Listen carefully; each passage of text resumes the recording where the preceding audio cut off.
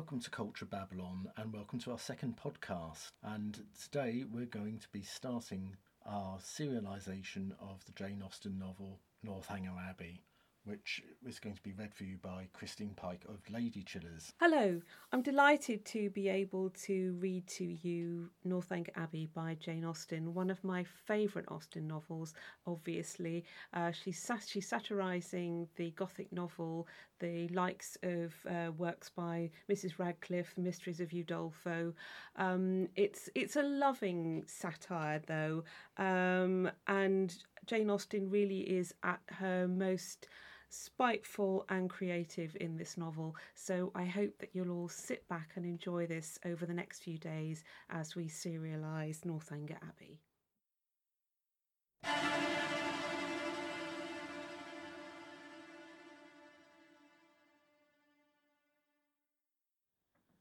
Northanger Abbey by Jane Austen. Chapter 1.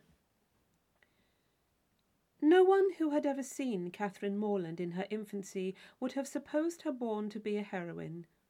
Her situation in life, the character of her father and mother, her own person and disposition were all equally against her. Her father was a clergyman without being neglected or poor, and a very respectable man, though his name was Richard, and he had never been handsome.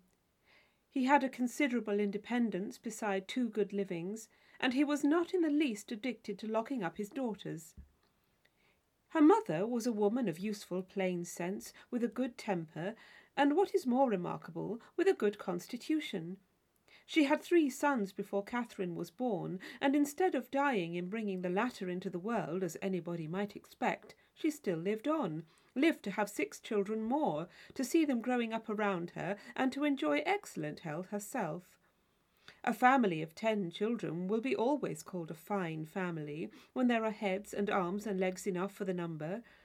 But the Morlands had little other right to the word, for they were in general very plain, and Catherine, for many years of her life, as plain as any.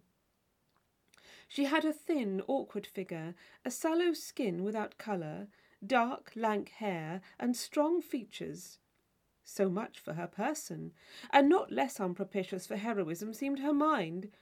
She was fond of all boys' plays, and greatly preferred cricket not merely to dolls, but to the more heroic enjoyments of infancy, nursing a dormouse, feeding a canary bird, or watering a rose bush. Indeed, she had no taste for a garden, and if she gathered flowers at all, it was chiefly for the pleasure of mischief. At least so it was conjectured, from her always preferring those which she was forbidden to take. Such were her propensities.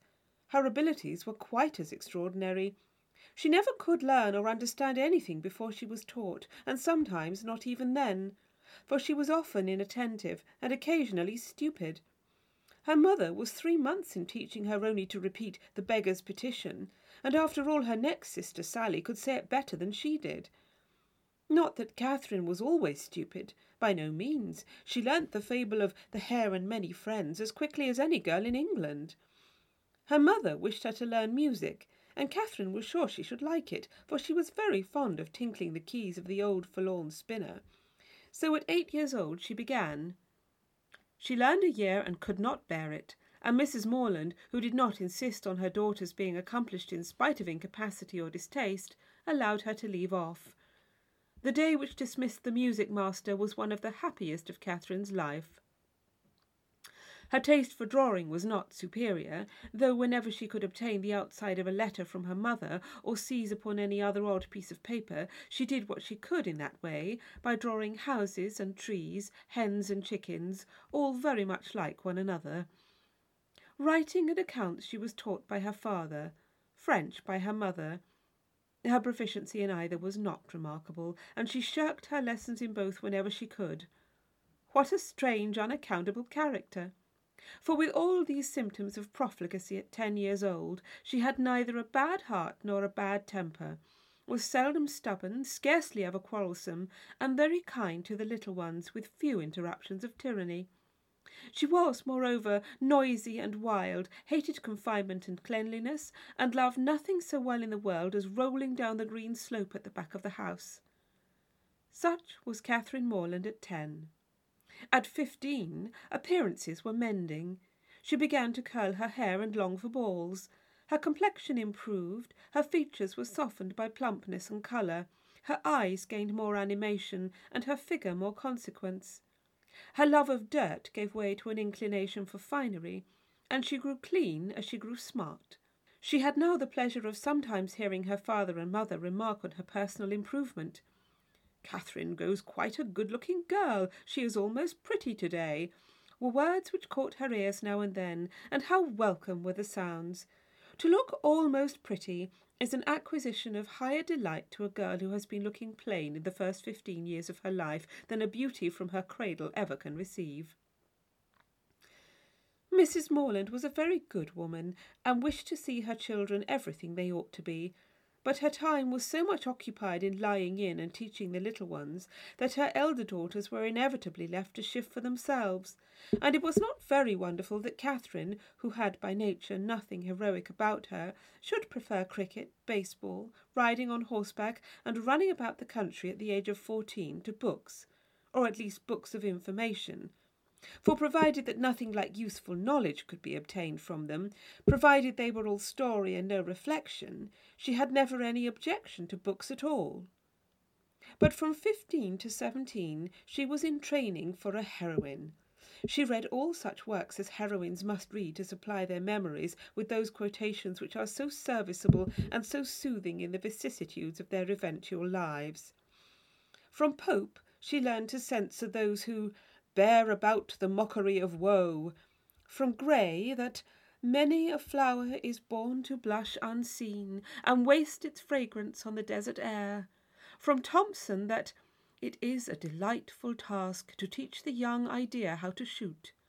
And from Shakespeare she gained a great store of information, among the rest that trifles light as air are to the jealous confirmation strong as proofs of holy writ, that the poor beetle whom we tread upon in corporal sufferance feels a pang as great as when a giant dies, and that a young woman in love always looks like Patience on a monument, smiling at grief. So far her improvement was sufficient, and in many other points she came on exceedingly well. For though she could not write sonnets, she brought herself to read them, and though there seemed no chance of her throwing a whole party into raptures by a prelude on the pianoforte of her own composition, she could listen to other people's performance with very little fatigue. Her greatest deficiency was in the pencil. She had no notion of drawing, not enough even to attempt a sketch of her lover's profile that she might be detected in the design. There she fell miserably short of the true heroic height. At present she did not know her own poverty, for she had no lover to portray. She had reached the age of 17 without having seen one amiable youth who could call forth her sensibility, without having inspired one real passion, and without having excited even any admiration but what was very moderate and very transient. This was strange indeed, but strange things may be generally accounted for if their cause can be fairly searched out. There was not one lord in the neighbourhood, no, not even a baronet. There was not one family among their acquaintance who had reared and supported a boy accidentally found at their door. Not one young man whose origin was unknown. Her father had no ward, and the squire of the parish no children. But when a young lady is to be a heroine, the perverseness of 40 surrounding families cannot prevent her. Something must and will happen to throw a hero in her way. Mr. Allen, who owned the chief of the property about Fullerton, the village in Wiltshire where the Morlands lived, was ordered to Bath for the benefit of a gouty constitution, and his lady, a good-humoured woman, fond of Miss Morland, and probably aware that if adventures will not befall a young lady in her own village she must seek them abroad, invited her to go with them. Mr. and Mrs. Morland were all compliance, and Catherine all happiness. End of chapter 1. In addition to what has been already said of Catherine Morland's personal and mental endowments, when about to be launched into all the difficulties and dangers of a 6-week residence in Bath, it may be stated, for the reader's more certain information, lest the following pages should otherwise fail of giving any idea of what her character is meant to be, that her heart was affectionate, her disposition cheerful and open, without conceit or affectation of any kind, her manners just removed from the awkwardness and shyness of a girl, her person pleasing, and when in good looks, pretty, and her mind about as ignorant and uninformed as the female mind at 17 usually is. When the hour of departure drew near, the maternal anxiety of Mrs. Morland will be naturally supposed to be most severe. 1,000 alarming presentiments of evil to her beloved Catherine from this terrific separation must oppress her heart with sadness, and drown her in tears for the last day or two of their being together, and advice of the most important and applicable nature must of course flow from her wise lips in their parting conference in her closet. Cautions against the violence of such noblemen and baronets as delight in forcing young ladies away to some remote farmhouse must, at such a moment, relieve the fullness of her heart. Who would not think so? But Mrs. Morland knew so little of lords and baronets that she entertained no notion of their general mischievousness, and was wholly unsuspicious of danger to her daughter from their machinations. Her cautions were confined to the following points. I beg, Catherine, you will always wrap yourself up very warm about the throat when you come in from the rooms at night. And I wish you would try to keep some account of the money you spend. I will give you this little book on purpose. Sally, or rather Sarah, for what young lady of common gentility will reach the age of 16 without altering her name as far as she can, must from situation be at this time the intimate friend and confidant of her sister. It is remarkable, however, that she neither insisted on Catherine's writing by every post, nor exacted her promise of transmitting the character of every new acquaintance, nor a detail of every interesting conversation that Bath might produce.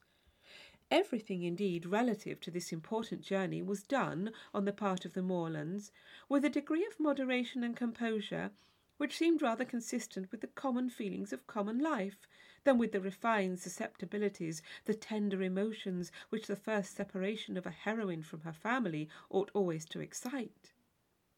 Her father, instead of giving her an unlimited order on his banker, or even putting £100 bank bill into her hands, gave her only 10 guineas and promised her more when she wanted it. Under these unpromising auspices the parting took place, and the journey began. It was performed with suitable quietness and uneventful safety. Neither robbers nor tempests befriended them, nor one lucky overturn to introduce them to the hero.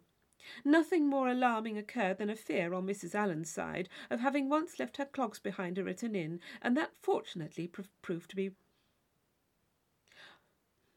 Nothing more alarming occurred than a fear on Mrs. Allen's side of having once left her clogs behind her at an inn, and that fortunately proved to be groundless. They arrived at Bath. Catherine was all eager delight. Her eyes were here, there, everywhere, as they approached its fine and striking environs, and afterwards drove through those streets which conducted them to the hotel. She was come to be happy, and she felt happy already. They were soon settled in comfortable lodgings in Pulteney Street. It is now expedient to give some description of Mrs. Allen, that the reader may be able to judge in what manner her actions will hereafter tend to promote the general distress of the work, and how she will, probably, contribute to reduce poor Catherine to all the desperate wretchedness of which a last volume is capable, whether by her imprudence, vulgarity, or jealousy, whether by intercepting her letters, ruining her character, or turning her out of doors. Mrs. Allen was one of that numerous class of females whose society can raise no other emotion than surprise at there being any men in the world who could like them well enough to marry them. She had neither beauty, genius, accomplishment, nor manner. The air of a gentlewoman, a great deal of quiet, inactive good temper, and a trifling turn of mind were all that could account for her being the choice of a sensible, intelligent man like Mr. Allen. In one respect she was admirably fitted to introduce a young lady into public, being as fond of going everywhere and seeing everything herself as any young lady could be. Dress was her passion. She had a most harmless delight in being fine, and our heroine's entry into life could not take place until after 3 or 4 days had been spent in learning what was mostly worn, and her chaperone was provided with a dress of the newest fashion. Catherine, too, made some purchases herself, and when all these matters were arranged, the important evening came which was to usher her into the upper rooms. Her hair was cut and dressed by the best hand, her clothes put on with care, and both Mrs. Allen and her maid declared she looked quite as she should do. With such encouragement, Catherine hoped at least to pass uncensured through the crowd. As for admiration, it was always very welcome when it came, but she did not depend on it. Mrs. Allen was so long in dressing that they did not enter the ballroom till late. The season was full, the rooms crowded, and the two ladies squeezed in as well they could. As for Mr. Allen, he repaired directly to the card-room and left them to enjoy a mob by themselves.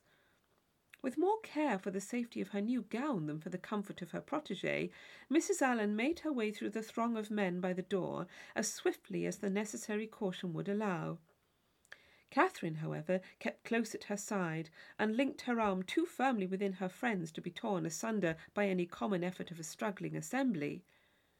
But to her utter amazement, she found that to proceed along the room was by no means the way to disengage themselves from the crowd.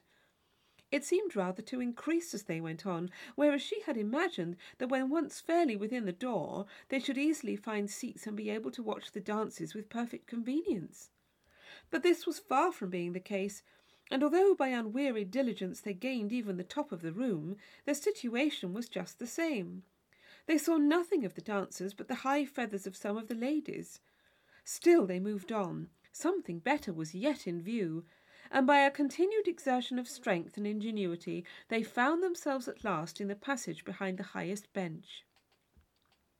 Here there was something less of a crowd than below, and hence Miss Morland had a comprehensive view of all the company beneath her, and of all the dangers of her late passage through them.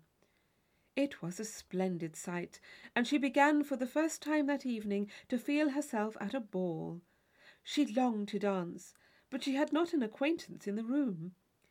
Mrs. Allen did all that she could in such a case by saying very placidly every now and then, "I wish you could dance, my dear.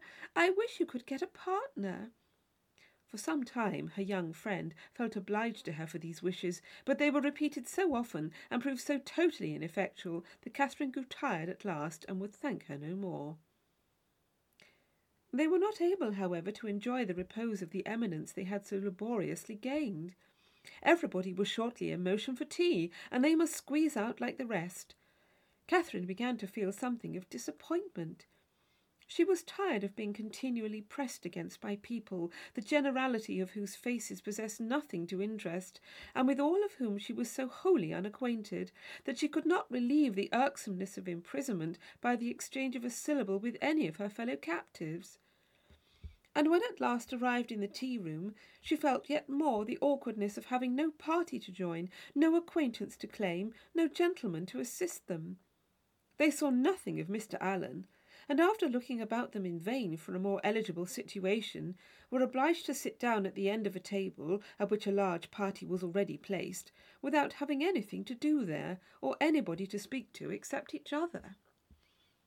Mrs. Allen congratulated herself as soon as they were seated on having preserved her gown from injury. "It would have been very shocking to have it torn," said she, "would it not? It is such a delicate muslin. For my part, I have not seen anything I like so well in the whole room, I assure you." "How uncomfortable it is," whispered Catherine, "not to have a single acquaintance here." "Yes, my dear," replied Mrs. Allen with perfect serenity, "it is very uncomfortable indeed." "What shall we do? The gentlemen and ladies at this table look as if they wondered why we came here. We seem forcing ourselves into their party." "Ay, so we do. That is very disagreeable. I wish we had a large acquaintance here." "I wish we had any. It would be somebody to go to." "Very true, my dear, and if we knew anybody we would join them directly. The Skinners were here last year. I wish they were here now." "Had we not better go away as it is? Here are no tea things for us, you see." "No more there are, indeed. How very provoking. But I think we had better sit still, for one gets so tumbled in such a crowd. How is my head, my dear? Somebody gave me a push that has hurt it, I am afraid." "No, Indeed, it looks very nice. But, dear Mrs. Allen, are you sure there is nobody you know here in all this multitude of people? I think you must know somebody. I don't, upon my word. I wish I did. I wish I had a large acquaintance here with all my heart, and then I should get you a partner. I should be so glad to have you dance. Oh, there goes a strange-looking woman. What an odd gown she has on. How old-fashioned it is. Look at the back. After some time they received an offer of tea from one of their neighbours. It was thankfully accepted, and this introduced a light conversation with the gentleman who offered it, which was the only time that anybody spoke to them during the evening, till they were discovered and joined by Mr. Allen when the dance was over. "Well, Miss Morland," said he directly, "I hope you have had an agreeable ball." "Very agreeable indeed," she replied, vainly endeavouring to hide a great yawn. "I wish she had been able to dance," said his wife. "I wish we could have got a partner for her. I have been saying how glad I should be if the Skinners were here this winter instead of last, or if the Parrys had come, as they talked of once. She might have danced with George Parry. I am so sorry she has not had a partner." "We shall do better another evening, I hope," was Mr. Allen's consolation. The company began to disperse when the dancing was over, enough to leave space for the remainder to walk about in some comfort. And now was the time for a heroine who had not yet played a very distinguished part in the events of the evening to be noticed and admired. Every 5 minutes, by removing some of the crowd, gave greater openings for her charms. She was now seen by many young men who had not been near her before. Not one, however, started with rapturous wonder on beholding her.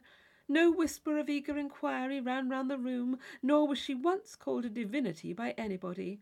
Yet Catherine was in very good looks, and had the company only seen her 3 years before, they would now have thought her exceedingly handsome. She was looked at, however, and with some admiration, for in her own hearing 2 gentlemen pronounced her to be a pretty girl. Such words had their due effect. She immediately thought the evening pleasanter than she had found it before. Her humble vanity was contented. She felt more obliged to the 2 young men for this simple praise than a true quality heroine would have been for 15 sonnets in celebration of her charms, and went to her chair in good humour with everybody, and perfectly satisfied with her share of public attention. End of chapter 2.